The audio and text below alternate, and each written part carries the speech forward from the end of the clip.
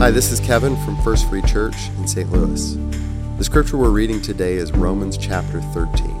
I'll read a portion of it, but I encourage you to read the whole chapter later as part of our reading plan.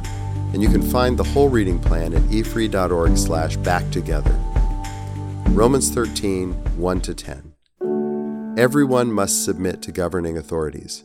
For all authority comes from God, and those in positions of authority have been placed there by God. So anyone who rebels against authority is rebelling against what God has instituted, and they will be punished. For the authorities do not strike fear in people who are doing right, but in those who are doing wrong. Would you like to live without fear of the authorities? Do what is right, and they will honor you. The authorities are God's servants, sent for your good. But if you are doing wrong, of course you should be afraid, for they have the power to punish you. They are God's servants, sent for the very purpose of punishing those who do what is wrong. So you must submit to them, not only to avoid punishment, but also to keep a clear conscience.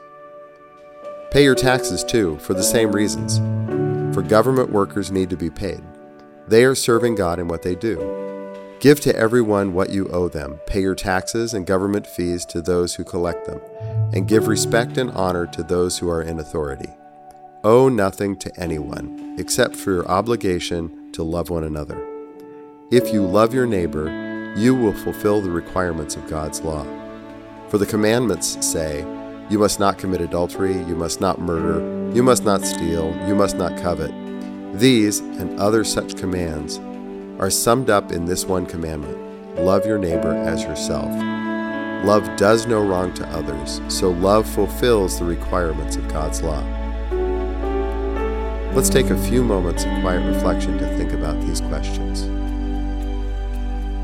The relationship today between Christ followers and the government seems challenging, to say the least. Take a moment to pray for our governmental leaders.